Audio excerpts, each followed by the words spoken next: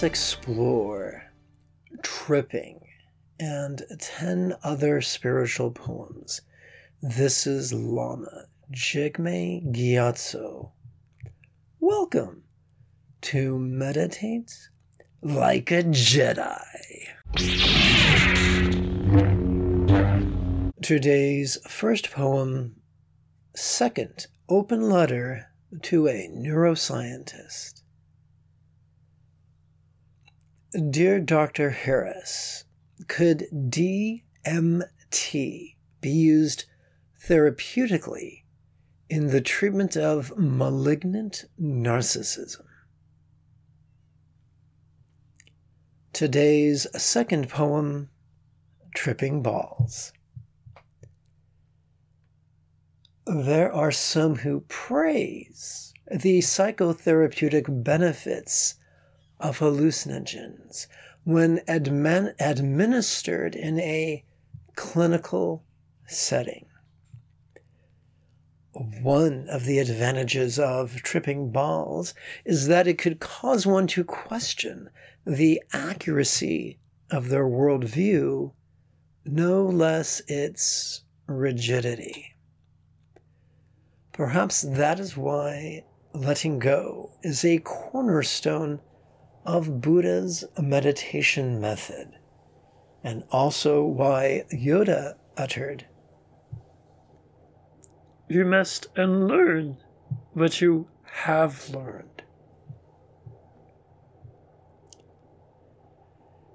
Today's third poem, Shell. It feels like Lord of the Rings as a study of the price of heroism. For by movie's end, Frodo is but a shell of his former self. Today's fourth poem, Elfin Grove. The series of webinars that meet once a week for 16 weeks could be divided into 2 parts. In the first 2 months, we meditate on love and letting go from a literal point of view.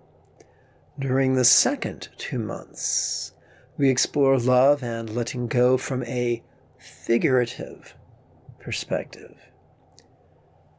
Yes, the figurative approach is profound and deeply transformative, but by laying a foundation of the literal perspective for the first 2 months, we prevent the needless confusion and stress that are often an unfortunate part of the experience of a student of Buddhist meditation. Let's face it, no one explores meditation because they feel they have a deficiency of stress, but because they feel they have a deficiency of peace and want to drink deep of the waters of serenity, like the denizens of the Elfin Grove in Witcher.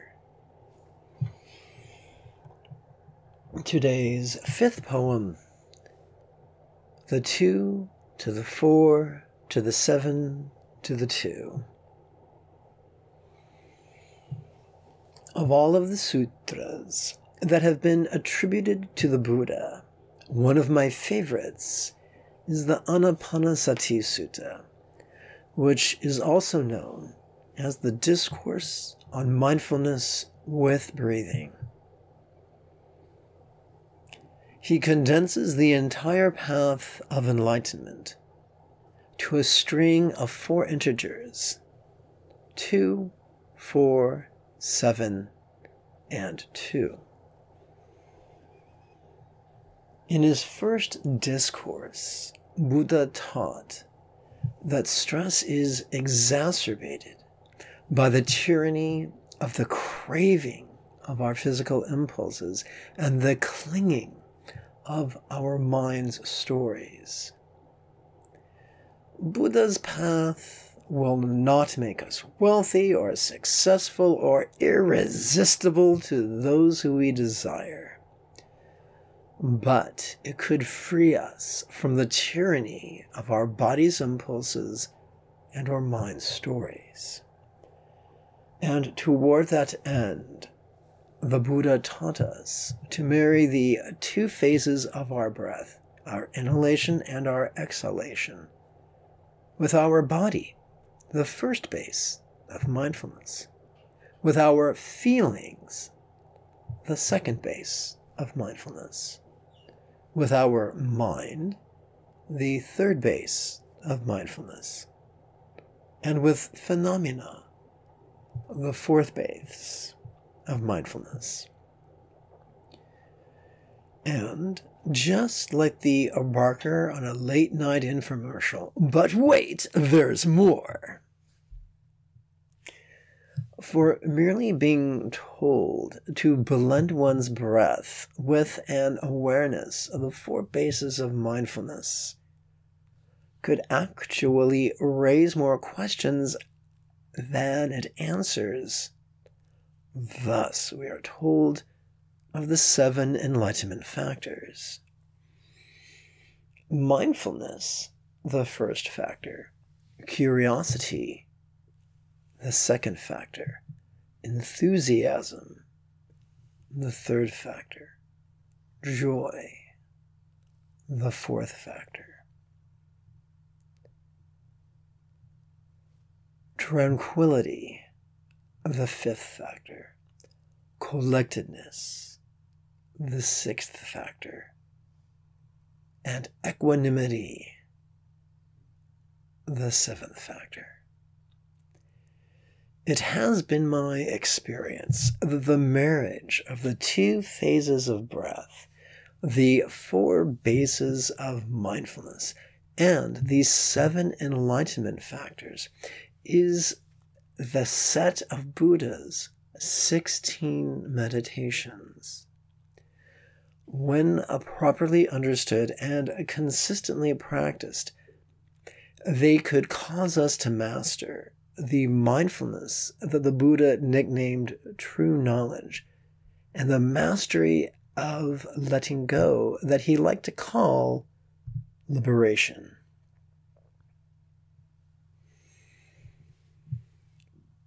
Today's 6th poem, Hang Your Hat. Buddha's path need not be long or arduous or strenuous. We need not drown in a deep summer lake of cryptic texts. All we need to do is look deeply into this, the essence of the path, and then joyfully put it into practice. Memorize these 2 phases of breath, the 4 bases of mindfulness, the 7 enlightenment factors, and the 2 fruits of practice. Doing so could really demystify the path and give you the proverbial hook to hang your hat upon. Today's 7th poem, Tip Over. The 2 phases of breath are to breathe in and to breathe out. Lest we turn blue, tip over, frighten the dog, and annoy the cat. The 2 fruits of practice are the mastery of mindfulness, true knowledge, and the mastery of letting go, liberation.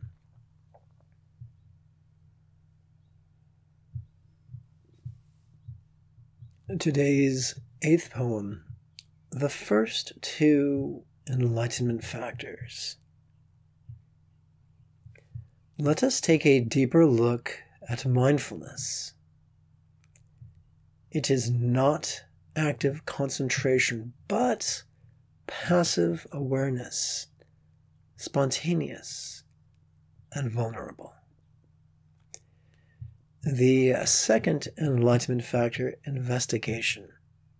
connotes a curiosity that is antithetical to defensiveness. Today's 9th poem, Thank You. In the name of being humble, it can be tempting to bat away a compliment like an aging cat knocking down a feisty kitten. But in doing so, we forget the feelings of the one giving us the compliment. I'm reminded of a Bible teacher named Dave, who, when given a compliment, would look the one praising him in the eye, breathe in deeply, while vulnerably dropping all defenses and simply say, "Thank you." Today's 10th poem, Messy.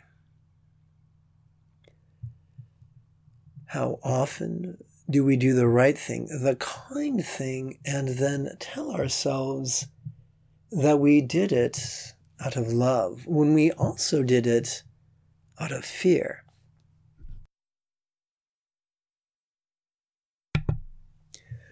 Fear of others' anger, fear of others' rejection, fear that others' needs will not be met to our satisfaction. An ancient text reads, "Perfect love drives out fear." But when fear and love combine, it could be quite messy indeed. Today's 11th and final poem, Peace. Self-righteously rejoicing in his own disempowerment, the Rigpa student explained that he was only permitted to concentrate upon his breath for many months now. I responded, did not Khyentse Rinpoche teach that meditation without view is folly? The Buddha taught the opposite of secret teachings, explaining that he taught with an open hand, holding nothing back. If your lamas or roshis or bantes are so elitist that they withhold teachings from you, they have lost the momentum of the Buddha's path. Which reminds me of Darth Bane's rule of two: a master to have the power, and a disciple to crave the power. But the path of the Sith leads not to peace or joy or fulfillment or sustainability. Let us conclude with a simple call to action. This podcast will never have any advertisements, so support us monthly on PayPal and like us on your podcast service to help others find us, just as you found us as well. If meditation has felt impossible or boring or just out of reach, you are welcome to register at buddhajoy.org for the next series of live online meditation class webinars that meet once a week.